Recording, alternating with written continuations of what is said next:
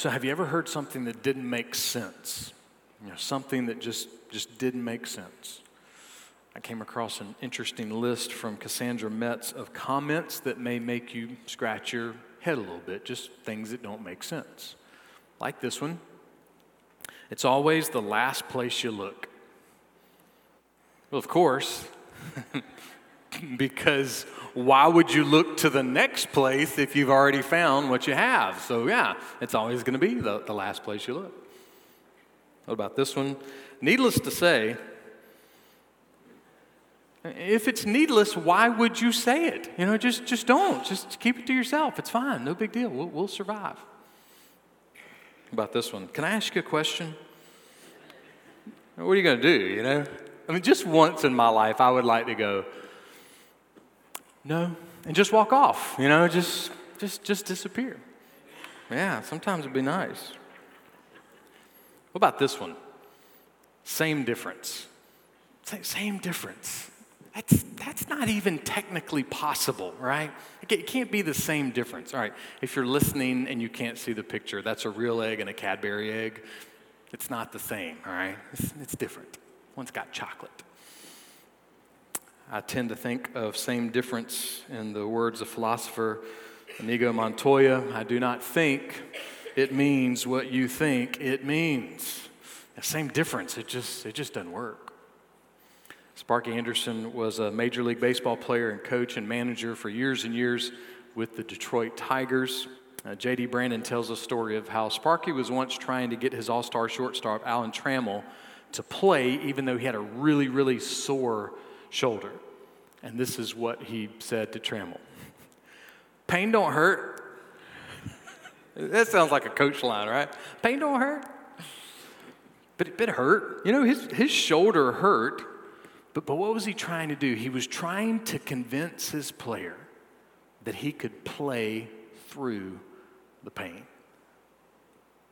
It's one thing to ask a professional athlete to play through the pain for a 3 to 4 hour baseball game.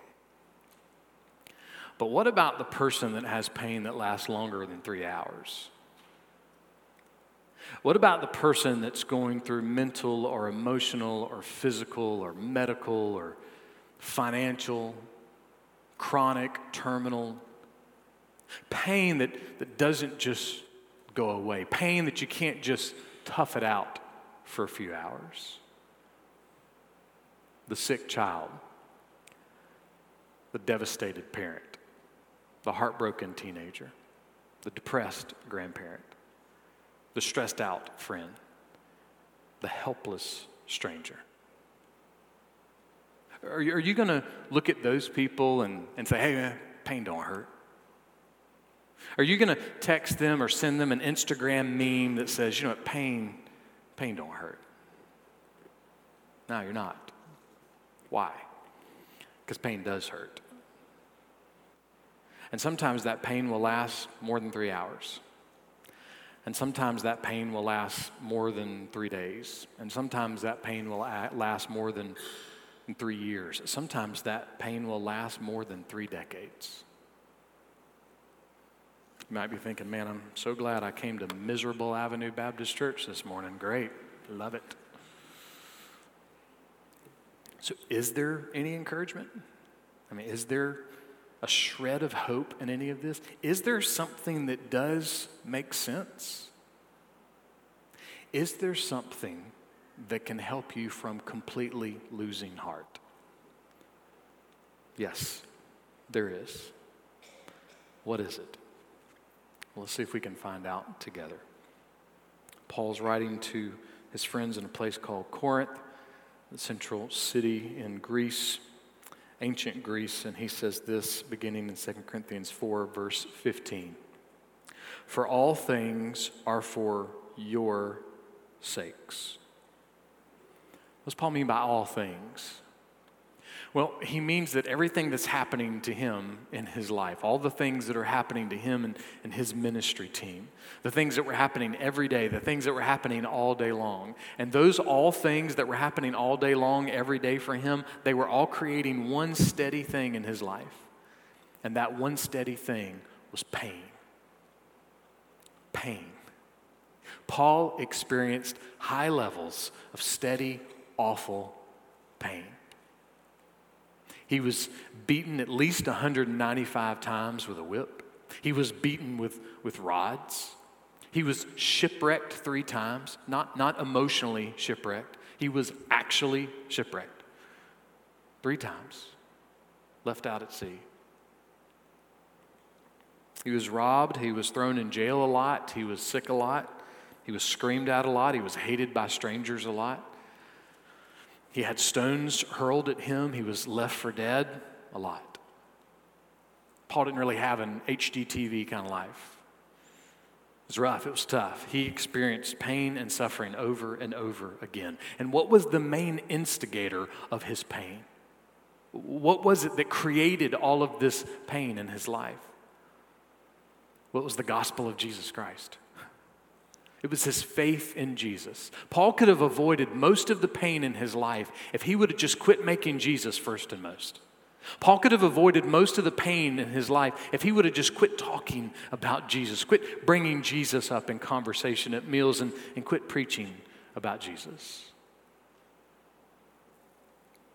By the time he was 21 years old, it's been estimated that Paul had the equivalent of 2 PhDs. He was a rising star in the world of religion and politics. He could have very easily gone to be the new, young, charismatic pastor of First Baptist Jerusalem. He could have very easily been the youngest department head over at Jerusalem A&M University.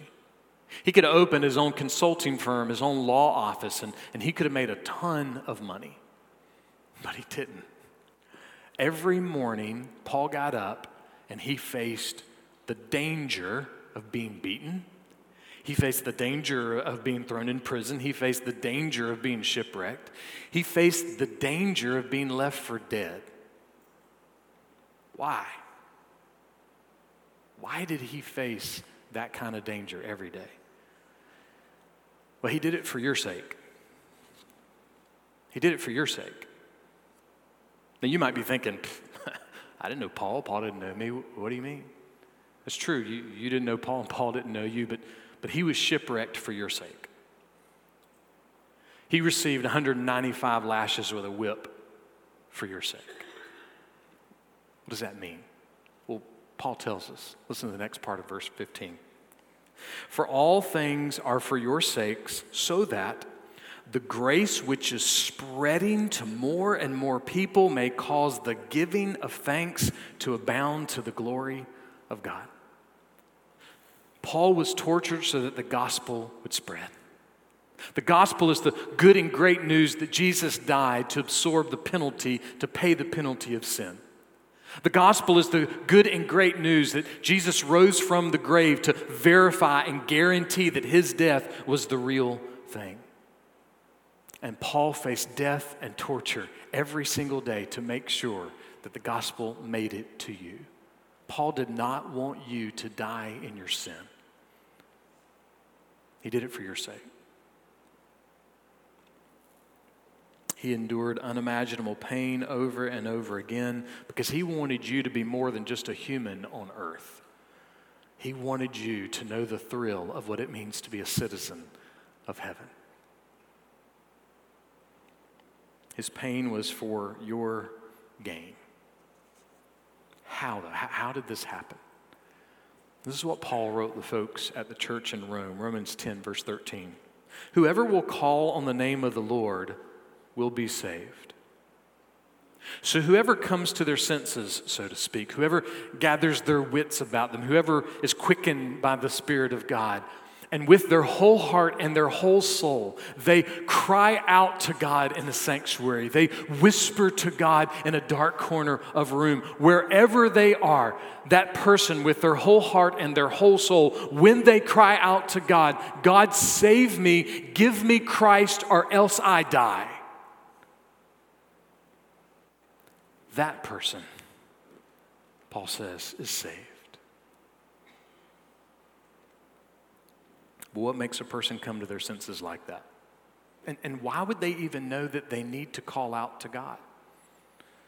Paul tells us, verse 14 of Romans 10, how then will they call on him in whom they've not believed? How will they believe in him in whom they have not heard. See, Paul was preaching through the pain so that people like me and people like you would hear the gospel, would believe the gospel, and would be saved through the gospel. Paul wanted to be sure that we heard about Jesus. Interesting, though, Paul wasn't just concerned with the salvation of people. That wasn't his actual primary goal. This is what he says next, same verse. So that the grace which is spreading to more and more people may cause the giving of thanks to abound to the glory of God. Paul was not hoping that he could send out an email to his church members or an email to his ministry contributors telling them the new numbers of people that got saved at his church services and his crusades. No, Paul had a passion and a purpose that centered on the glory of God. John MacArthur said this: Paul's goal was never his own comfort, reputation, or popularity, nor was it ultimately the salvation of others. The final goal of Paul's selfless, sacrificial service was that more voices would be added to the hallelujah chorus of praise and worship to God. His pain was for our gain, but his pain was also for the glory of God and ultimately for the glory of God. You know, as we gather as a church here on Palm Sunday, it might be good and helpful and needful and maybe even urgently important to ask a simple question. What is the purpose of the church? Well, what is the purpose of Holland Avenue Baptist Church? And what is the purpose of the church in general? Is it that people might be saved and might come to know Jesus? Yes. Is it that believers who already know Jesus might be encouraged? Yes.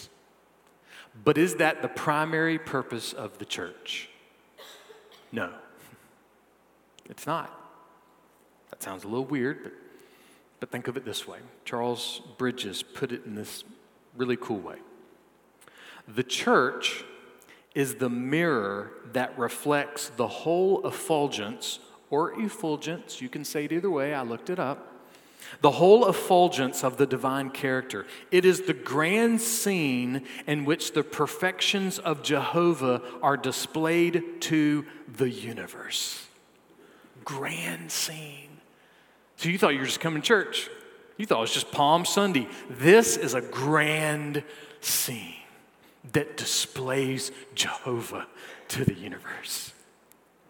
You see, one of the reasons that pettiness doesn't work in the life of the church is because this is not a petty place. If you are petty, you will not fit in. Because God has called the church to be a grand scene. Not a petty scene, but a grand scene.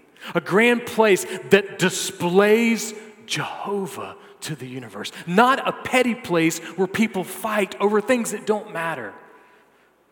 I realize there are things to all of us that are very important to us. And sometimes those things are important to everybody else. But if we don't listen to what you think is important, like if the whole church, if all the believers don't listen to something that you think is important, it might be because it's not important. See, we haven't been called to be petty. We've been called to be a part of a grand scene. I'm just loving that. I love that that's what God is calling us to be as part of his church. Now, I know you don't use the word effulgence when you're ordering a chalupa at the drive-thru every day, so we'll walk away from that word and try to make it a little more simple, okay? What is this effulgence? What is this grand scene? How can we put it in normal terms? The purpose of the church is to glorify God. The purpose of the church is to bring glory and fame and attention to God. That's the purpose of the church. Now, how do I know that's true? 1 Corinthians chapter 10, verse 31. Whether then you eat or drink or go to church or buy chalupas or whatever you do, do all to the glory of God. If you are not a believer, the purpose of your life is the glory of God. If you're not a Christian, the purpose of your life is the glory of God.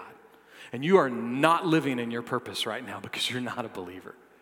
Your heart and your mind will always be not satisfied because you were designed, you were created to bring glory to God, to enjoy the glory of God. And if you're a believer, then your purpose is the glory of God. And so individually as believers, if that's our purpose, then all the more when we gather as God's people in the church, our purpose as a church is the glory of God. I mean, you don't pull up in the parking lot and go, oh, well, I was supposed to glorify God this week, but I'm at church now. I'm just going to put that purpose in my green Publix tote bag in the trunk, and I'll come back and get it after church, Or, I'm just going to check that with the usher at the door, because I'm going into church, so I don't need, that glory of God stuff now. But don't forget the opposite is also true. If the only time that you glorify God is in this room, you are not functioning as a Christian. If the only time that you bring glory to God is in this room, you're not functioning as a Christian because we're supposed to do all to the glory of God. Paul is saying that the purpose of his life, the purpose of his ministry, and don't miss this, the purpose of his pain, the purpose of his suffering, the purpose of the difficulties of his life is the glory of God. And just a little math for us as believers, it's not different for us. Our purpose in life is the glory of God. And so when things are comfortable and good, our purpose is the glory of God. And when things are terrible, our purpose is the glory of God. And if we try to function outside of that, we will not be satisfied. Our pain will overwhelm us. Our pain will overtake us. Our pain's going to hurt no matter what. But if we will function with our pain as we have been created and really as we have been saved, we will not be crushed. That's a promise from God. But what if Paul was just a religious zealot? I mean, what if he's just drinking a bunch of olive oil and he didn't know what he's talking about, He's out of his mind and he's just decided that, the glory of God, that's just going to be his obsession and he's out to lunch. How do we know that we really are supposed to do all for the glory of God? Well, John, in John chapter 12 of his gospel, he's writing about Palm Sunday. He's writing about Jesus coming into the city to all the shouts and the cheers. And he talks about that at the very beginning of John chapter 12. And then down in verse 28, he gives this quote from Jesus. Father, glorify your name. Days away from facing the vicious pain of death, being nailed to wooden beams and then being suspended up in the air and just hanging there to die. And even though he was perfect and completely innocent of all the charges that were brought against him, Jesus does not cower. Jesus does not shrink back. Jesus does not shy away from the cross. No, he presses on. So much so that he says, God, I want your name to be glorified in and through my pain. This brutal execution that I'm about to undergo, this crucifixion, I want your name to be glorified. Someone might say, that just doesn't sound right. It sounds like Jesus, he has some daddy issues. It sounds like this is some radical attempt to try to win the favor of his Father. That's not it at all. See, the gruesome yet grand scene of the cross is possibly the most perfect and amazing display of the glory of God. You see, Jesus knew that most people in Jerusalem were going to think that the truth of the cross was a bunch of foolishness. And Jesus knew that most people in the world in April of 2019, on Palm Sunday, they were going to think the truth of the cross was a bunch of foolishness. And Jesus knew that maybe even some of you listening to my voice deep down were going to think that the truth of the cross was foolishness. But Jesus also knew that it was the glory of God in the cross that the world needed the most. In fact, Jesus actually knew that it was the glory of God in and through the cross that people were actually longing for. They were longing for the pain to be removed. They were longing for something bigger than they were.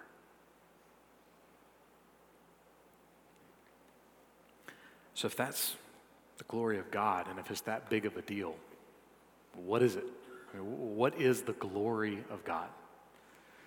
Well, there's no way I can answer that question in one sermon or in 1,000,000 sermons. In fact, it's kind of impossible really to describe the glory of God. I can say this though, the glory of God is so amazing and so awesome that it has no beginning and it has no end, and that the whole message of the Bible is that for believers, we will spend an infinite eternity never growing tired, never being bored of enjoying and worshiping the glory of God. It'll never stop. We'll never stop enjoying the glory of God. That's something that's hard to put into words. John Piper says it's like the difference of trying to describe a basketball to somebody and describing beauty to somebody, right? He says a basketball you can kind of describe. He puts it this way. Well, it's a round thing made out of leather or rubber, and it's about 10 or 9 inches in diameter, and you blow it up. You inflate it so it's pretty hard, and then you can bounce it like this, and you can throw it to people, and you can run while you're bouncing it. And then there's this hoop at the end. It used to be a basket, and you try to throw the ball through the hoop, and that's why it's called basketball. And he says this, they would have a really good idea of what it is, and they'd be able to spot one and tell it from a soccer ball or a football. You can describe a basketball and people can figure out, oh, that's a basketball, it's football, it's soccer. Okay, I got it. But you can't do that with beauty. You can try, but it's not as easy. But here's the thing.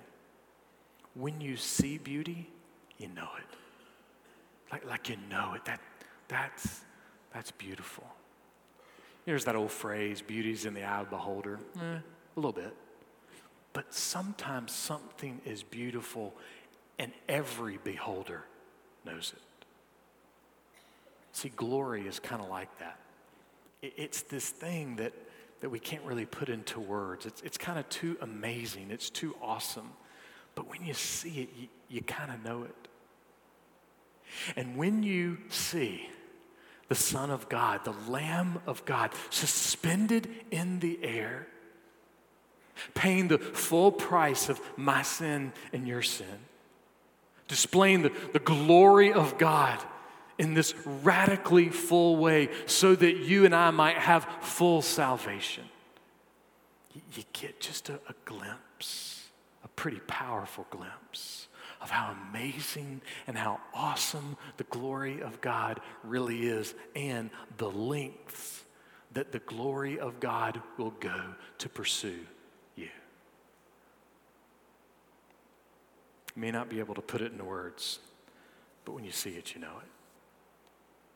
See, the glory of God is this amazing thing because the cross, as a display of the glory of God, shows us something that we really long for, and that's a relationship. Michael Reeves is a theology professor and author. He describes this scene a little bit like this. Imagine for a moment a single person God. Having been alone for eternity, would it want fellowship with us? It seems most unlikely. Would it even know what fellowship was? Almost certainly not. Such a God might allow us to live under its rule and protection, but little more. Then he goes on. Think of the uncertain hope of the Muslim or the Jehovah's Witness. They may finally attain paradise, but even there they will have no real fellowship with their God. Their God would not want it. But if God is a father whose very life has been about loving and delighting in his precious son, then you begin to see a God who would have far more intimate and marvelous aims. What kind of aim? Aims to draw us into his life and his joy, to embrace us with the very love that he has for his dear Son. And he goes on. The God who is infinitely more beautiful than all the gods of human religion offers an infinitely more beautiful salvation. Here is a God who can win back wandering hearts by the mere opening of eyes to who he is, who can give the deepest hope and comfort to the stumbling saint. Paul had some days where he was a stumbling saint. He was stumbling through his pain, so to speak. But his God gave him deep hope and deep comfort in the middle of all of that suffering, in the middle of all of that pain, because that's who God is. It was the glory of God in the face of Jesus Christ that helped Paul do something that every single one of us long to do. And what is that? Listen to 2 Corinthians 4, verse 16. Therefore, we do not lose heart. Don't you want to not lose heart? I mean, I do. I don't want to lose heart. I don't want my stress and my discouragement and my moments of depression to crush me. I don't want to be crushed. I don't want to lose heart. But doesn't this statement sound a little crazy coming from Paul? I mean, how could Paul not lose heart? I mean, really, when I look at my life and I look at Paul's life, I'm a little bit embarrassed. I mean, Paul experienced third world problems, and I only experienced first world problems. What does that mean? What's first world and third world? Well, it just means that we are very easily perplexed, and we are very easily stressed, and we are very easily depressed, and we are very easily prone to lose heart in a world where we have lots and lots of comfort. Like some weeks, the worst thing we faced is some kid making fun of us at school, Some weeks, the worst thing we face is that the Wi-Fi goes out at our house or at work, right? Some weeks, the worst thing that we face is that our spouse ignores what we ask them to do. Some weeks, the worst thing that we face is that our kids do the opposite of what we ask them to do. Some weeks, the worst thing we face is high gas prices. The worst thing that we face is having to replant shrubs and flowers in our yard. The worst thing that we face is ordering a hamburger with no pickles and they put pickles on it, right? But those are sometimes the worst things we face. Sometimes. We're first world people. We live in a lot of comfort. We hardly ever have to face third world issues, like never having electricity at all, like never having access to any clean water to drink, like never having access to medicine even though we are sick and full of disease. Sometimes we forget that in third world countries, every hour they face the danger of bombing at their home. And I read a statistic that said there's a certain area where they now estimate that a child dies every 5 seconds from hunger. We don't face those things. Paul's life was all third world. I mean, if we spent 30 minutes on an average day with Paul, we would lose heart in like 47 seconds. And yet Paul doesn't lose heart. Like, he doesn't lose heart. And not only that, he goes, none of us do. His little band of merry men going around with the gospel, they didn't lose heart. Through all their pain and through all their suffering, they didn't lose heart. How? How? Well, he tells us. Look at the rest of verse 16. Therefore, we do not lose heart, but though our outer man is decaying, yet our inner man is being renewed day by day. Paul experienced physical pain. He experienced physical suffering. Paul experienced emotional pain, and he experienced emotional suffering. I would say most of us have been there to some degree this week, some of us more than others. I love how Jeff Thomas describes Paul in the light of Paul's own words. He writes, his body is getting older. He doesn't bounce back so quickly when he's been laid low. His brain cells die and are not being renewed. He is more forgetful. His eyesight is not what it once was. He cannot walk as far in one day as he could. His body has been damaged by all the sufferings he has endured for the sake of the gospel. Paul could see that the work of the gospel was killing him. He was old long before his time. He made no attempt to hide that from himself or others. He was a broken man at an age when others were fighting fit. Some days we feel like that, right? And some of us know somebody right now that's in the middle of that. But it wasn't just the impact of the wears and the tears of pain and suffering and aging. There was something else Paul was having to deal with constantly. Thomas goes on. His outer man was also exposed to fierce temptations.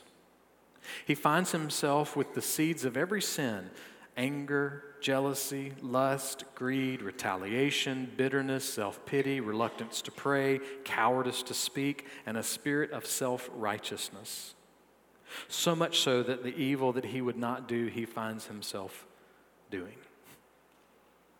In other words, most days for Paul, it seemed like things were getting worse. Seems like there was more pain, there was more suffering, there was more difficulty.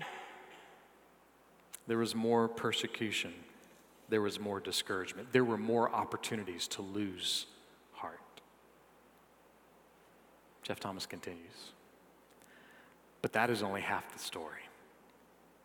Paul appeared to be a fading, sick old man, but inwardly, he was being effectually transformed day by day. His youth was being renewed like the eagle. Paul could remember clearly certain men and incidents from 30 years earlier as if they happened yesterday. He had memorized entire sections of the scriptures and can repeat them to old age. He could shrug his shoulders at disease, decay, and death and get on with the work of God. When everyone else left him, he knew the Lord was standing by him. I can do all things through Christ who strengthens me, he would say. He could do shipwrecks. He could do beatings. He could do torture. He could do prison. He could do persecution. He could do pain. He could do all of those things through Christ. What does that mean? I was reading something this week on anxiety, and there was a fantastic quote in there from John Bloom. This is what John said. There's only one solution to anxiety: the assurance everything is going to be okay. That's one to tattoo on your brain. It's very true. There's only one solution to anxiety: the assurance everything is going to be okay. See, Paul had hope. He had comfort. He had power in the midst of his pain, in the midst of his suffering. He had all of these because he knew without a shadow of a doubt that everything was going to be okay. How do you know that? You see, Paul knew in this moment that he's writing these folks at Corinth about his pain and about how his body's decaying and about how eventually death is coming. He's writing with joy and confidence that everything's going to be okay because Paul knew that Palm Sunday was not the end of the story. He knew Easter was coming. He knew Easter was coming.